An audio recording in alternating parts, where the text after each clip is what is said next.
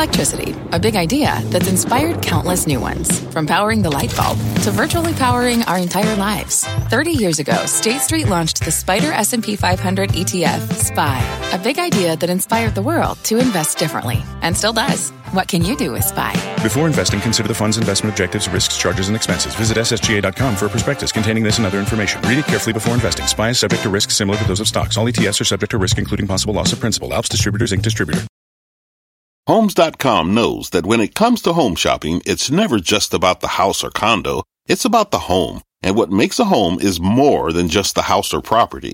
It's the location and neighborhood. If you have kids, it's also schools, nearby parks, and transportation options. That's why Homes.com goes above and beyond to bring home shoppers the in-depth information they need to find the right home. And when I say in-depth, I'm talking deep. Each listing features comprehensive information about the neighborhood, complete with a video guide. They also have details about local schools with test scores, state rankings, and student-to-teacher ratio. They even have an agent directory with the sales history of each agent. So when it comes to finding a home, not just a house, this is everything you need to know, all in one place. Homes.com. We've done your homework.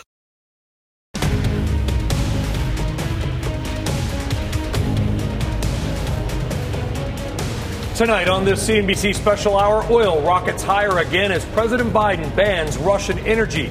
The unprecedented move sending shockwaves through the global markets. Tonight, we are drilling down on the move and the fallout, and we are coming to you live from Houston, Texas, at the most important oil conference in the world right now, CERAWeek. Ahead on this hour, you're going to hear from some of the biggest players in the space, including the CEOs of Occidental Petroleum, Pioneer Natural Resources, and Williams Companies, as well as OPEC expert Helima Croft. And just how high gasoline prices may go across the nation in the coming weeks and maybe the coming months. Welcome, everybody, to this CNBC special, The Oil Shock. I am Brian Sullivan, and Jim Cramer is off tonight. Welcome. All right, let's get right now to the big headline of the day. The White House taking bold new steps against Russia, banning all imports of Russian oil and oil-related products. Kayla Tausche is live in our Washington newsroom with the very latest. Kayla.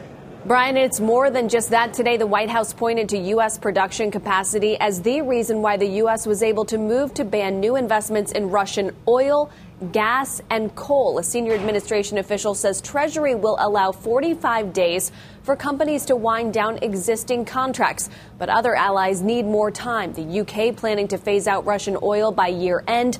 Europe says it will cut its dependency by 2/3 this year, but it won't be able to ditch Russian energy completely. Today, Ukraine's President Volodymyr Zelensky in a tweet praising the U.S. and President Biden for striking at the heart of what he calls Putin's war machine, and he urged other countries to follow suit. Today, the U.S. Energy Secretary said a formidable effort will be needed to offset Russian supply. We are calling upon all producers across the globe to increase supply. We've got to make up for 8.5 million barrels of Russian oil that could potentially come off. That's what they export. And so we need to make up for that. So we want to encourage producers around the globe, including in the United States. A senior administration official said further action by G7 allies like Japan is still possible and that countries are considering more coordinated releases of emergency reserves. Brian? So, Kayla, the United States and the UK doing it, but to be very clear, Europe, while making some tough talk, is not making tough action, at least as far as Russian oil directly goes. That's correct, Brian. And there's still a lot that Europe has to do to get that energy dependency or to move toward that. Today, the Polish prime minister talked up the Baltic Pipe project that is going to be bringing natural gas from the North Sea through Denmark to Poland. But the capacity of that is just 1/10 of the combined Nord Stream capacity. So even once some of those pipes come online, they still pale in comparison to what Europe would have gotten from Russia. Brian? Kayla Tausche in Washington. Kayla, thank you very much. Why don't we continue to break down the fallout now with Helima Croft, Global Head of Commodity Strategy at RBC Capital Markets and a CNBC contributor. Helima, welcome. Your reaction to the sanctions on Russian oil, gas, and coal? I mean, Brian, we were anticipating these sanctions. I mean, the big question is it going to be the United States and the UK going it alone, or are we going to have major importers of Russian commodities taking similar action? I mean, the United States takes less than 4% of their oil imports exports from Russia. If you expand it to products, you're talking 8%. But Germany takes 34% of their oil from Russia, 32% of their natural gas, 50% of their coal. The question is, will Germany follow the U.S. lead? And right now, there's no indication, despite the tough talk, that Germany, the Netherlands are willing to go down this path. But as we've seen, oil companies, shipping companies, trading houses, they're making their own decisions. They are self-sanctioning. And so this buyer strike is already causing a major reduction in Russian oil exports. I was told by a State Department official here earlier today that the U.S., to your point, anticipated this, that all their intelligence suggested this may happen, and that they were raising U.S. stockpiles of natural gas, of oil, and trying to make sure that when and if this occurred, that we would be prepared. Do you believe that we are? I mean, Amos Hochstein has really been on this issue of trying to get additional supplies of natural gas into Europe. They anticipated a potential cutoff or reduction in gas flows to Europe.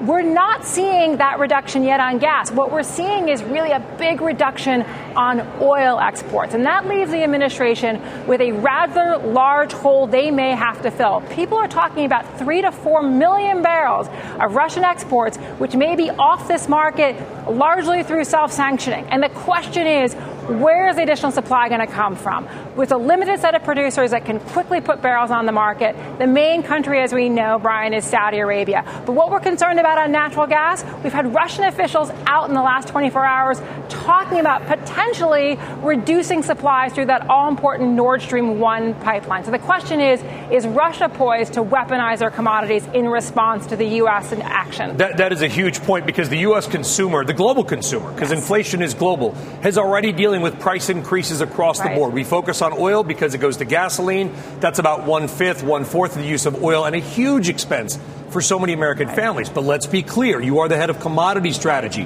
When we look at nickel, wheat, copper, aluminum, any commodity you name is either at or near record highs, much of it reliant on Russian production. What weaponization power does Vladimir Putin have against the global consumer? I mean, Brian, we keep saying Russia is not a gas station. It is a commodity superstore. It is the Walmart of commodities. And the food inflation story is particularly concerning. Ukraine and Russia are more than a quarter of global wheat exports. Look what is happening to wheat prices. The real concern is, are we going to get an energy shock and also dealing with a very serious food inflation story that could lead to very severe dislocations in key emerging markets? And let's also be clear, things like natural gas, they go into so many things that we buy. Fertilizer. So, for example, fertilizer was about $300 a ton about a year ago. It's over $1,000 now, which means farmers around the world and right here in the U.S. have two options. Number one, they're going to use less fertilizer, which means probably a less crop yield, or they're going to have to pass those costs through or try to the American consumer. In your mind, Alima, has the global inflation story, while bad right now, has it actually even begun in some ways? Mean, Brian, what we don't know is the trajectory of this crisis, but the leading security experts are saying this is likely to get worse. And so I do think we need to start thinking about an extended conflict and one that is potentially expanded to neighboring countries. So I do think that this is certainly not the end or even the peak of the prices. I think we have to prepare for much higher commodity prices across the board. Vladimir Putin commenting on, really threatening on, $300 per barrel oil, something that would break the all-time record by far, set back in 2008. That would probably equate to $10 a gallon gasoline in the United States. Does Putin have that power, or do you believe this is a hollow threat? I mean, just think about this. I mean, we've been following Alexander Novak. He'd been the Russian oil minister for years. He's now the deputy prime minister. That was a rather shocking statement coming from him. It does raise the question of what does Russia have in store for the West? We have not seen the economic retaliation of Russia against the West for the central bank sanctions that has frozen so much of their reserves, disconnecting banks from SWIFT. We have not seen, I think, the full Russian response, and I think we should be bracing for that. Very quickly, OPEC as a group does not have the capacity, but the Saudis alone may do it. To do that, they would have to break or get a reprieve off the current OPEC deal. Does the Biden administration, or should the Biden administration, pick up the phone, make the call to Riyadh, and basically ask, can you please put more oil onto the global market? I mean, if you do not want to be reliant solely on a strategic petroleum reserve, and you need barrels by a producer that's sitting on spare capacity, you're going to have to make that phone call to Saudi Arabia and talk about the U.S.-Saudi relationship.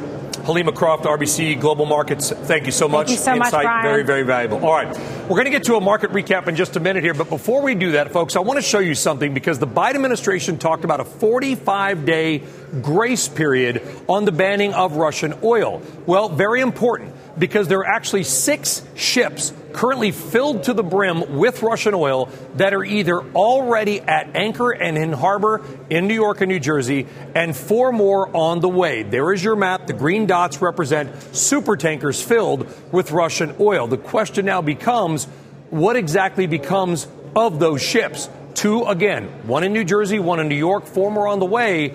Are they going to be allowed to unload that cargo under that 45-day grace period? And we should note that oil, by the way, was bought, paid for, and loaded well before the invasion of Ukraine. All right.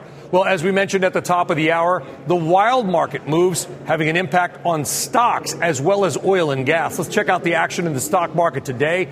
The Dow swinging all in 800 points from its highs to its lows. You had a midday rally on the back of the Russian oil impact ban. That fizzled out into the close. For the day, all 3 major averages finished in the red. The Dow down, actually a relatively respectable 184.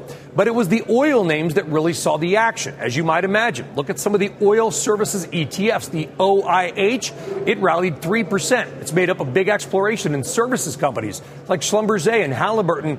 It is up $100 per share this year. It is not just that. The XLE up 1.5%, and the oil and gas exploration ETF, the XOP, adding about 1% today. By the way, all 3 of those ETFs are up more than 30% since just the beginning of the year. Wild moves in oil and gas stocks.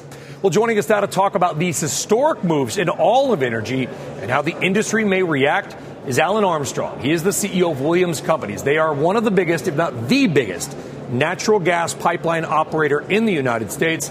Alan, very valuable to have your insight. Thank you very much for joining us. Glad to be here. Thank you. What is the current state of U.S. gas and oil infrastructure if we heed the call or need the call to add more of one or both or either to the global mix?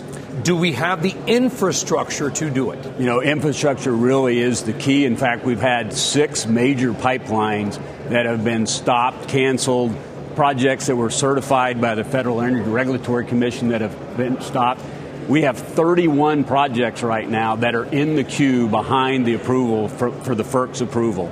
So we have the capability, we have decades of low-cost gas supplies, but we have got a big issue on getting our infrastructure permitted to be able to get the gas from these low-cost basins into the markets, including the LNG facilities that we're going to be striving to build very quickly. And you're referencing the Federal Energy Regulatory Commission. I want to bring up something, though, that unfortunately I don't want to call anybody out, but I hear this fairly often, is that the Keystone Pipeline was canceled. The Keystone Pipeline was never canceled. It is up and running. It's been running for a long time. The Keystone XL, which is kind of an add-on / bypass, if you will, that's the pipeline that we talked about. People say, well, that's the answer. That was designed to bring Canadian crude to the Gulf of Mexico. Does the Keystone XL have any relevancy here at all? You know, certainly the Keystone XL makes a ton of sense to be connected to our Canadian partners who have always been a great supplier of energy to the U.S., and really somewhat symbolic at this point in terms of us being able to say, yes, we're open to bringing in supplies from Canada. But natural gas is really where we've really had the challenge on infrastructure and getting that built, because we have the supplies, not Canada. We have the low-cost gas supplies here in the U.S., and it's just a matter of getting a supportive regulatory environment for getting these pipelines permitted. So what, from the FERC, the Federal Energy Regulatory Commission, you're saying that these approvals are being held up or sitting on a desk somewhere? Yes. What are you hearing, if anything, from them about why, and what are you doing in response to that to try to come together with that agency and get these approved? Yeah. So we started about today. It takes about 4 years to get a pipeline project approved. It takes about 6 to 9 months to build one of these projects, but it takes 3 to 4 years now. To get 4 to 5 times longer to get something approved. To get the paperwork. That is literally done. Paperwork. Yes. Is slower than laying thousands of miles of metal pipeline. Right. And so we've got a great opportunity here in the U.S. to continue to get back to where we were. But it's kind of like the frog in the boiling pot. We've just gotten so used to it being slower and slower and slower. And so today we're really focused on working with the FERC, dealing with some of the complaints they have. They have a lot of opposition that they have to deal with, and we need to work with the FERC. But really important that our regulators understand that their role is to help support getting these projects approved and not providing bureaucracy. Do you support, though, the idea that there have to be other considerations? Environmental considerations are real, and they are serious. Pipelines have been safe, but when something goes wrong, it tends to go wrong in a big way. What's the balance, Alan? How do you balance out the environmental needs and concerns to not poison drinking water to make sure we also have that infrastructure? Right. So, gas pipelines in particular, I'm going to speak to gas pipelines. We have been doing those safely for a long, long time. And in fact, I would tell you the safety record at Williams is about as good as it gets. And so we've proven our ability to both contain natural gas, lower emissions around the world and here at home by using natural gas. And so we are not asking for easy regulation. Let me be very clear about it. We're just asking for clear, certain rules that we can abide by and move on. Today we have things called NEPA, which is basically all the agencies are way out of their swim lanes. Nobody has clear responsibilities. And that is really the bureaucracy that we're facing today. And we really, if we want to take advantage of this great natural resource, we have got to clear up our permitting process. Very quickly, we saw the Colonial Pipeline get hacked and shut down. That is obviously a gasoline pipeline, not a natural gas pipeline. But the cyber threat was real. And we found out how a couple of malicious hackers, likely coming from Russia or at least Eastern Europe, according to Eamon Javers, was able to shut down the most critical gasoline pipeline in the United States.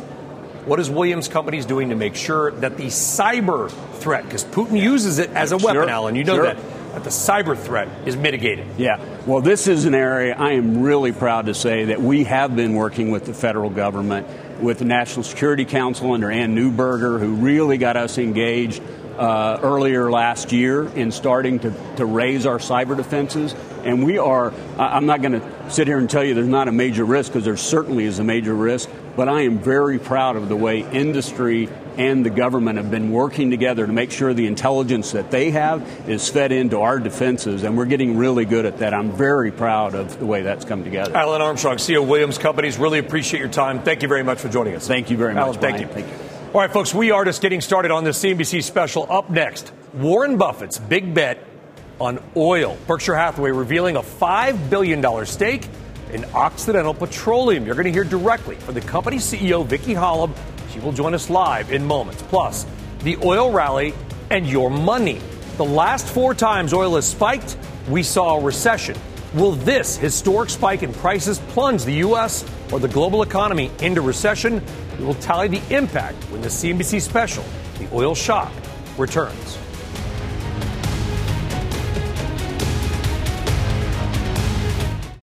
Fact. Running a business is not getting easier on your wallet. With higher expenses on materials, employees, distribution, and borrowing, everything costs more. Also a fact. Smart businesses are reducing costs and headaches by graduating to NetSuite by Oracle. NetSuite is the #1 cloud financial system, bringing accounting, financial management, inventory, and HR into one platform and one source of truth. With NetSuite, you reduce IT costs because NetSuite lives in the cloud with no hardware required. Accessed from anywhere. You can cut the cost of maintaining multiple systems because you've got one unified business management suite. You improve efficiency by bringing all your major business processes into one platform, slashing manual tasks and errors. Over 37,000 companies have already made the move. See how you'll profit with NetSuite, and then you can think of all the ways you could be spending the money you save. Company retreat in Malibu, anyone? By popular demand, NetSuite is offering a one-of-a-kind flexible financing program for a few more weeks. Head to netsuite.com to start saving. When you're hiring, the best way to search for a candidate isn't to search at all. Don't search, match with Indeed. Indeed is your matching and hiring platform with over 350 million global monthly visitors, according to Indeed data, and a matching engine that helps you find quality candidates fast. Use Indeed for scheduling, screening, and messaging to connect with candidates faster. Plus, 93% of employers agree Indeed delivers the highest quality matches compared to other job sites, according to a recent Indeed survey. Leveraging over 140 million qualifications and preferences every day, Indeed's matching engine is constantly learning from your preferences. Join more than 3.5 million businesses worldwide that use Indeed. Listeners of this show will get a $75 sponsored job credit to get your jobs more visibility at Indeed.com/MadMoney. Just go to Indeed.com/MadMoney right now and support this show by saying you heard about Indeed on this podcast. Indeed.com/MadMoney. Terms and conditions apply. Need to hire? You need Indeed.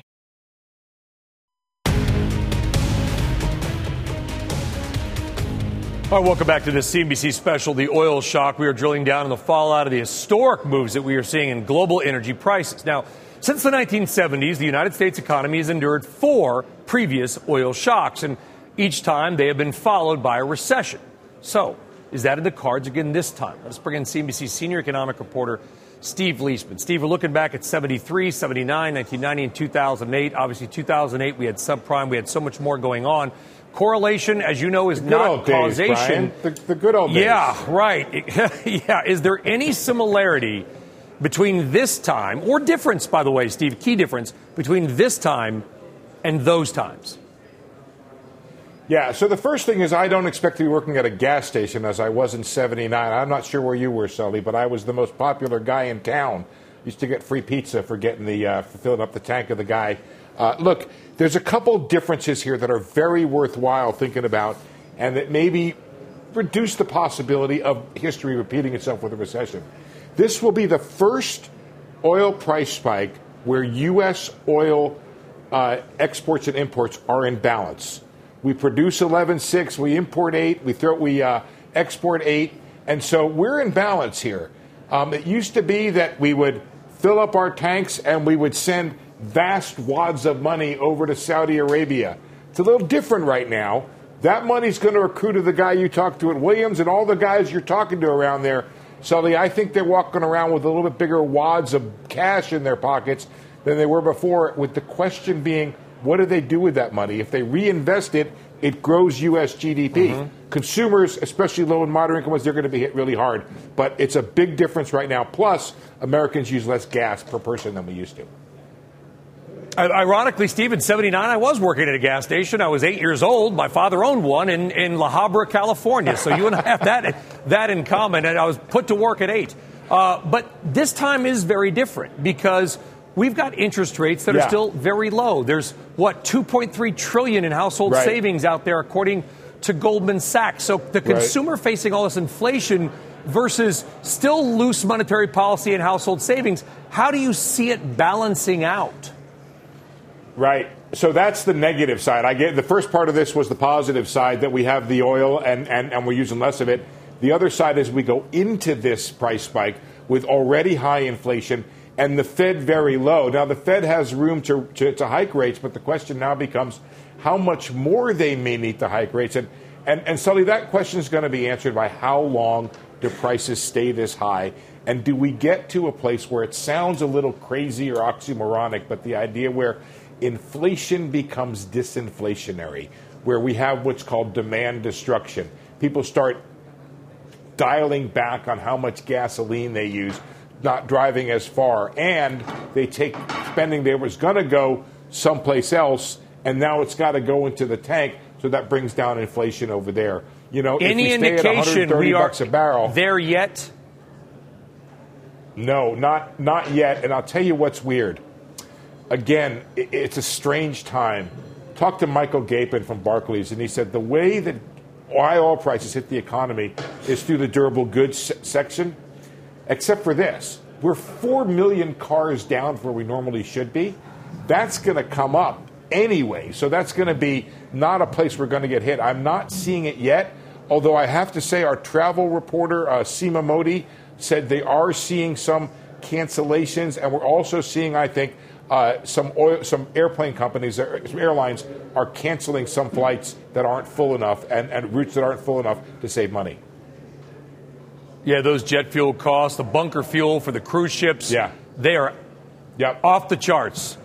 Steve Leishman, really appreciate it. We'll compare notes on the correct way to pump a gallon of gas. Steve, appreciate it, my friend. Have a good night. Thank you. Sure. Right. All right, coming up, legendary investors Carl Icahn and Warren Buffett's Berkshire Hathaway making big moves in one major oil player in the past week. That is Occidental Petroleum. Warren Buffett taking a big stake in Oxy. And the CEO, Vicki Hollub, will join us next with a reaction to that and how her company is navigating the oil markets right now. Don't go anywhere. CNBC Special, the oil shock, is back right after this.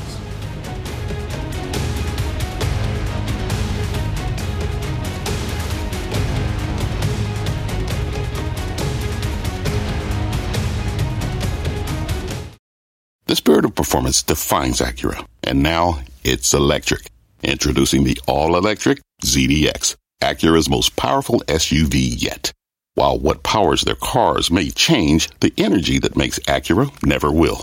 Crafted using the same formula that brought them electrified supercars and multiple IMSA championships, the ZDX has track-tested performance that packs an energy all its own. With a premium Bang & Olufsen sound system and up to 313-mile range on a single charge, and a Type S variant with an estimated 500 horsepower, the ZDX is everything they said electric could never be. It was built with the driver in mind, just like Acura's been doing since the beginning. We could talk all day, but the only way to experience this electric performance is to drive it yourself. Unlock the energy and order yours at Acura.com. Take your business further with the smart and flexible American Express Business Gold Card. It offers flexible spending capacity that adapts to your business. You can also earn up to $395 in annual statement credits on eligible purchases at select business merchants. That's the powerful backing of American Express. Terms apply. Learn more at americanexpress.com/business gold card.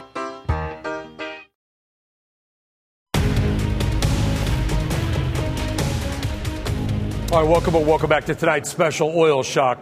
The president wants American oil producers to do their part to help hard-hit consumers, saying that there are thousands of leases to drill for oil and gas that are signed, but that are not being taken advantage of by the industry.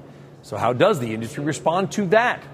Let's bring in Pioneer Natural Resources CEO Scott Sheffield, one of the most respected men in oil and gas in the United States, if not the world, and the only U.S. CEO that I've actually seen in person at an OPEC meeting.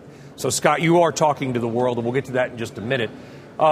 There does seem to be this disconnect between what we're hearing from D.C. and what we're hearing here about leases and permits and why the U.S. industry is not pumping more oil to try to bring down prices. What's the truth? What is the answer to that right now?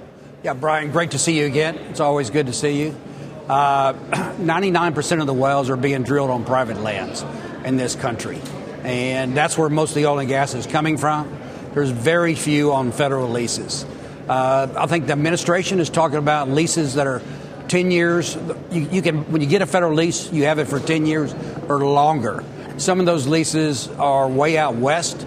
Some are in the Gulf of Mexico. And so they're using that really as an excuse to complain about our industry. Our industry comes from the independents. It comes from all the drilling on private lands, and that's where the activity is. And the private lands, you don't need all the leases. I mean, this is your land. You own it. You can do what you want. So this lease or permitting issue on federal lands, while relevant on the margin, is not going to solve the problem that we are looking to solve. Not at all. It's another excuse they're using in regard to condemning our industry and not involving our industry and supporting fossil fuels to be energy secure in this country. What can you do, not you, Scott Sheffield, maybe you, Scott Sheffield, but the industry do to try to get more on the same page with the Biden administration? The Biden administration clearly believes that we need to have, at least in the short term, more oil and gas. They've acknowledged that's the way to bring down prices, speaking reportedly with Venezuela, perhaps talking to Saudi Arabia. So they acknowledge there's a need for more oil. How do you two come together? Is there a common ground? Yes, over the last several weeks, I've been advocating an export ban on all Russian oil and gas. So I was the first CEO to come out and speak about it over the last couple of weeks. I'm glad to see the president do it today. Other countries in the EU, all Western countries need to do it. We need to bankrupt the oil and gas industry in Russia. Secondly, Pioneer is growing 5% a year long term. So we're going to get up to about 1 million barrels of oil equivalent over the next 8 years. So the Permian is still growing. It's growing from 5 million barrels a day to about 8 million barrels a day over the next 8 to 9 years. Now, the question is can we increase that growth? We have a contract with our shareholders to pay back 80% of our free cash flow back to the investor. So we have to get shareholder support.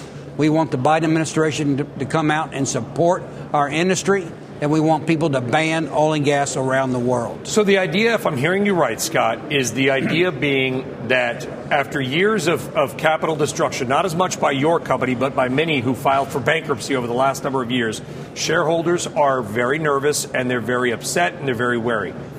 What you're asking the Biden administration to do is kind of bless you and your industry to spend more money on production so that you have some cover to say to the shareholders, listen, we are being asked to do this by the president. It's a patriotic thing. Shame on you if you then decide to sell our stock or withhold money. It's not as easy as that, Brian. Well, this TV, nothing is. I know. So it's not as easy as that, but we need support of our fossil fuel industry. Banks aren't loaning. There's no private equity out there in our industry. And so it's got to start with the president to send a new message. So I like what he did today. He sent a message we're banning Russian oil and gas imports. The EU needs to do it. The UK did it. Canada did it. We need Japan, South Korea to do it. And then you're probably going to lose about 3 to 4 million barrels a day, potentially. That's a lot. There's only 2 places you can get it from, Saudi and the UAE. He needs to go back. He needs to go to Saudi, take a trip immediately, and reestablish relationships with Saudi. Secondly, he needs to support our industry.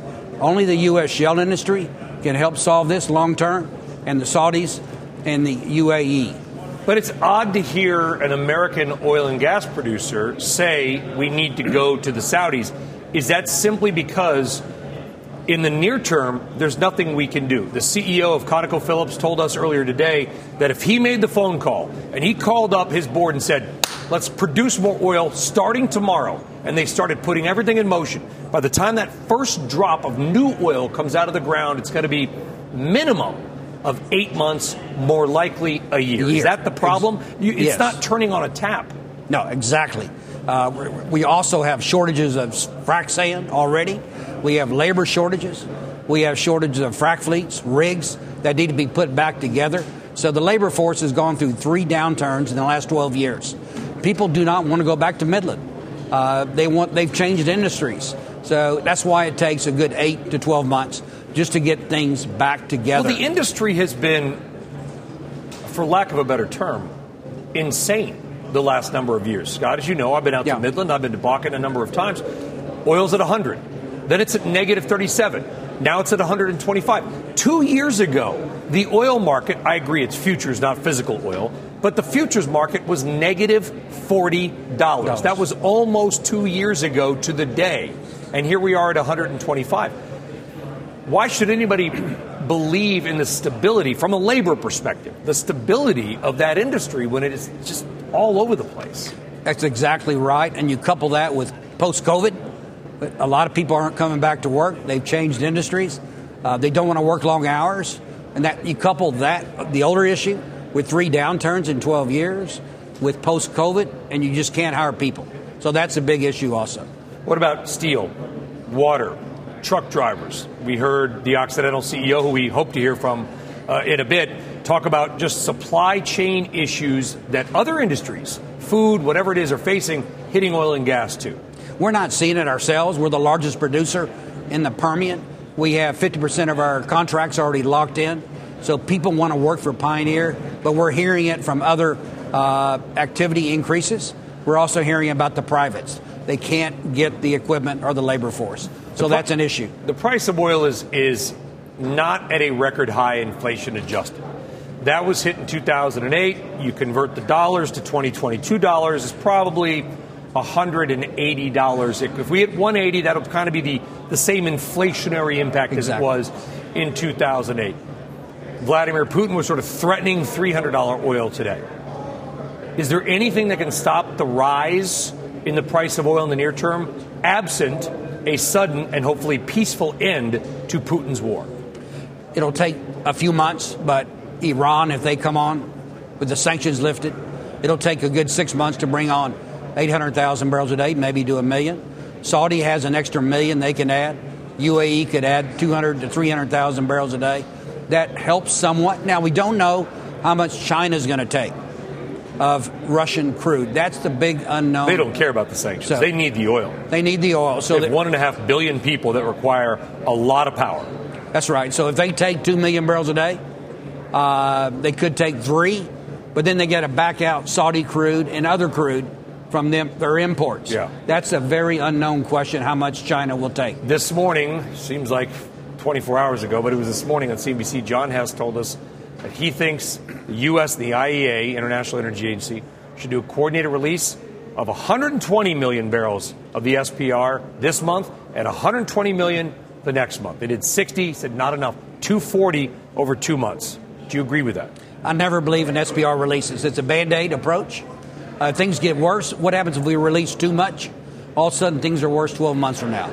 I would save it for worse conditions. Scott Sheffield, CEO of Pioneer Natural Resources, PXD. Scott, really appreciate your insight and your views. Thank you very much. Thanks, Brian. Always good to be with you. Take care. All right, folks, so we are just past the bottom of the hour. Let's bring you up to speed on what has all happened in the energy market today. If you missed any of it, here you go.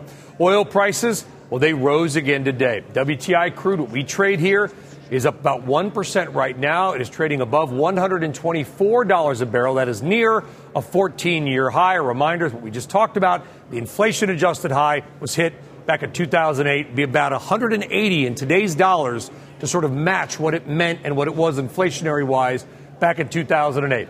The stock futures market, it is now open. Keep in mind, it is very thinly traded, of course, at this hour. But if you want to look, here is a look, and we are seeing kind of a mixed market. NASDAQ futures down, Dow futures are up a touch. Markets all fell across the board today, although all in, with the Dow down 182. It was not the worst of the days that we have seen. So maybe take some comfort in that. All right. We have got a lot more coming your way on the CNBC special. Up next, we are going beyond big oil. The commodity crunch playing out across the globe. Wheat, corn, metals, almost all metals at record highs. Why all of this matters to your money. We are back right after this.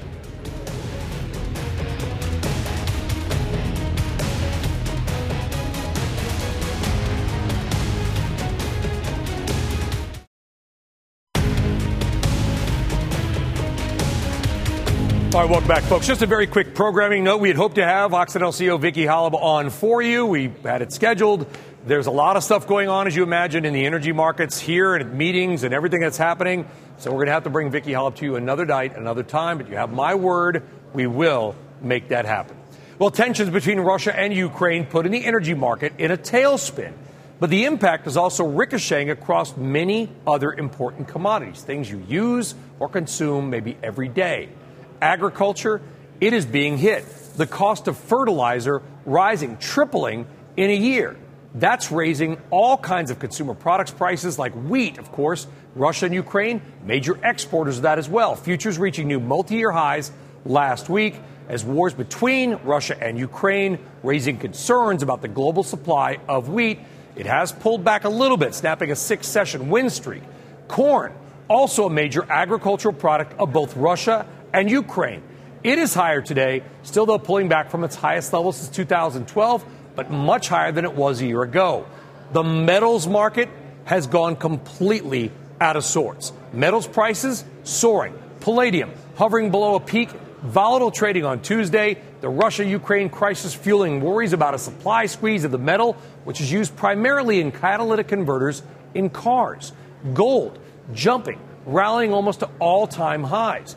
And at one point, the London Metal Exchange suspended the trading of nickel after prices more than doubled in a day. Why do you care about nickel? Nickel is a key ingredient in both steel production and in electric car batteries. There's lithium, there's ion, and there is nickel in a lot of EV batteries. So watch perhaps some of these supply chain and pricing increases for electric car makers to continue to go up. Russia, of course, as you heard Halima Croft say earlier, is a key producer and a key exporter of many metals and grains, and the third largest producer of nickel in the world. All types of commodities with Russian links are surging year to date as that invasion of Ukraine and an array of Western sanctions raising disruption fears.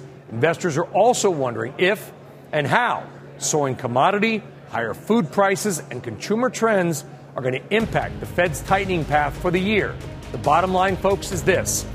The inflation story, while already running red hot, may not even have begun. Coming up, speaking of pain at the pump, gas prices hitting historic highs nationwide.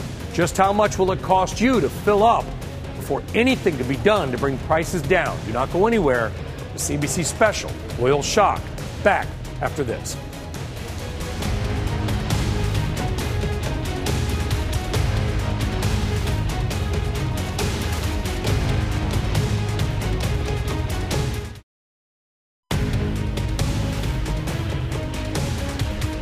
All right, welcome back to the CNBC special, the Oil Shock. Crude oil now above $125 a barrel, higher in Europe. Oil nearly doubling in just 1 year. Joining us now to break down the wild move is Stephen Schork. He is the founder and editor of the Schork Report. He joins us down the CNBC Newsline. Stephen, this has been a shock to everybody, not just what is happening, obviously, with Putin's war in Ukraine, but to the American consumer as well. You look out into your crystal ball. How high do you see the potential for oil to go? Unfortunately, a lot higher. We're just probably one headline from another surge in prices. Coming into this week, we were assigning, based on our quantitative modeling, a 16% probability that by June, oil prices will hit $150 a barrel. So what does that mean to the consumer? Well, when we translate 150 to the historical relationship to gasoline, we're now looking at $4.30. And we have to keep in mind what we're doing. We're consuming winter-grade gasoline. Beginning next month, oil refineries will have to supply summer-grade gasoline. That's a blend of gasoline that is very expensive to produce, and the historical winter to summer uptick is about 30 cents. So we're looking at, by June, best-case scenario, $4.50. However, when we look at the probability of $150 oil, that brings us to $5.05 upwards of $5.20 on a national average. That's important because adjusted for inflation, that's the real all-time high. That will break the record that we saw in July of 2008. Yeah. So the bottom line here is we're at an inflection point. We are at a point where the consumer is going to suffer hard this summer. Okay, we're going to get more on gasoline with Patrick DeHaan of Gas Buddy in just one moment. So I want to focus back to oil. Try to end on a positive note, Stephen, which is this. If we get an end, let's pray tomorrow, okay, to Putin's war, which he probably knows, the world knows, is unwinnable ultimately. Let's say we get a war, some sort of pullback this week. What happens to the price of oil? Does it collapse $20 a barrel overnight? Does it go back below 100? Right now, probably. We are well overdone, but keep in mind, we were in a super bull market before anyone was even talking about the Ukraine story. We're looking at supply scarcity around the globe. We're looking at demand, and now that COVID mitigation protocols have essentially been lifted entirely in the United States, you're going to see a surge in demand for gasoline and for energy, and there's just simply not enough supply. So, yes, we will get a pullback from this sugar high, but we are certainly not going back to anywhere where we were this time last year. Could be a tough summer for the American consumer, particularly the American driving consumer. Stephen Schork of the Schork Report. Stephen, thank you very much. Thank you. All right, on deck, more on what we just talked about. Gasoline prices surging across America, over $6 a gallon in parts of California.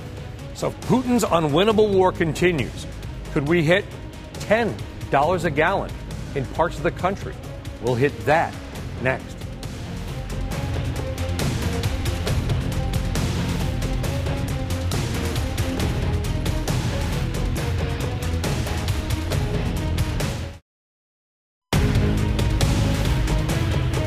Basically, the oil market now is in the intensive care unit. We take $1 million or $2 million a day off the market, it's going to send the prices even higher. That's coming. We are in a very precarious situation today as we look around the world.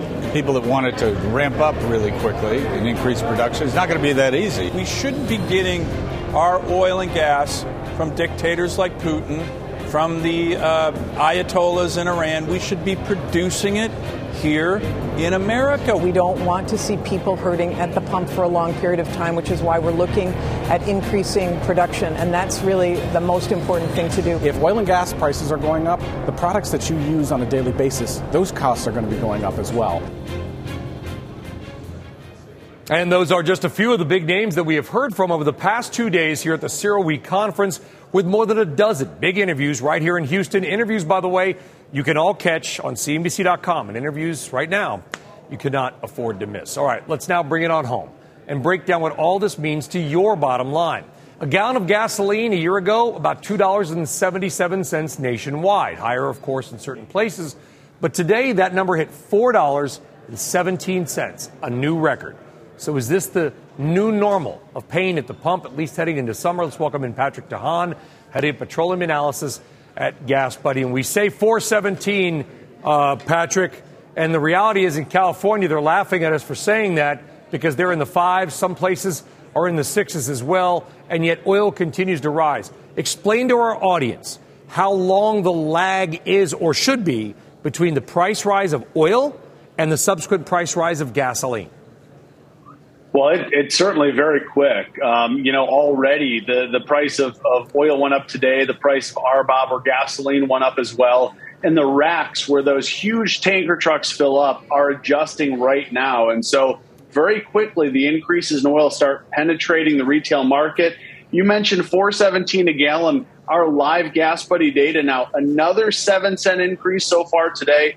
$4.24 for gasoline. That's 60 cents higher than just a week ago. And diesel, don't get me started there. It's set to skyrocket here, over $5 a gallon in the next 1 to 2 weeks. Wow. Hey, I want to read something of the president. He arrived actually here in Texas about an hour ago, and a reporter asked him, and I'm going to read you, and I apologize for reading from my phone, Patrick. Mr. President, do you have a message for the American people on gas prices? President Biden answered, they're going to go up. Clearly, you would agree with the president. That's one thing he's not wrong on. They are going up and they will continue to go up, and there's no respite in sight. And I think for the American people, not only are we paying all-time record highs, it's never been higher. And in the last 7 days, we've also never seen prices launch up so significantly in a 1 week period of time. The last record was a 49-cent weekly increase for Hurricane Katrina. We're at 60 cents versus a week ago. 60 cents. This is incredible. I want to clear something up with our audience, too, because we're seeing that gas station owners are raising prices. In some places, people posting Twitter and social media, et cetera, of prices going up 50 cents overnight in some markets. Is that justified? Because those gas station owners, Patrick, they buy the gas weeks or months earlier and fill their tanks. Do you believe that we will see, unfortunately, some gouging going on across America? I listened to the president's announcement today, and I was very disheartened to hear that he wanted to rein in the mom and pops who are losing their shirts. I did this calculation a week ago. The wholesale price of gasoline had risen 63 cents a gallon. The national average, on the other hand, had only gone up 23 cents. The American people don't get to see the numbers I do, but I can tell you, station owners are losing their shirts. And by the way, that's why prices also go down slower, because stations are well behind the curve on these increases. Very quickly, possible we hit $8 a gallon in parts of California. Where's demand destruction kick in, Patrick? Boy, yeah. I mean, $8, you'll see that station in Essex or Needles, California hit $8. I'm hopeful that won't get anywhere beyond that. Where does the demand destruction occur? I think we're going to hit it about $5.50. I know Americans have an appetite to get out there. The pandemic's improving. I'm going to stick to somewhere in the mid-5s. Patrick DeHaan, Gas Buddy. Patrick, appreciate it. We think. Patrick, Thank you very much. So, folks, that wraps up our special coverage hour. Just to put a bow on all that we have learned here in Houston the last couple of days is that the inflation story, it is real. Gasoline prices, they're going up. Oil prices, they continue to rise. It is going to be tough out there for the American consumer, but Putin and his unwinnable and unforgivable war. The news with Shepard Smith picking up all your coverage right now.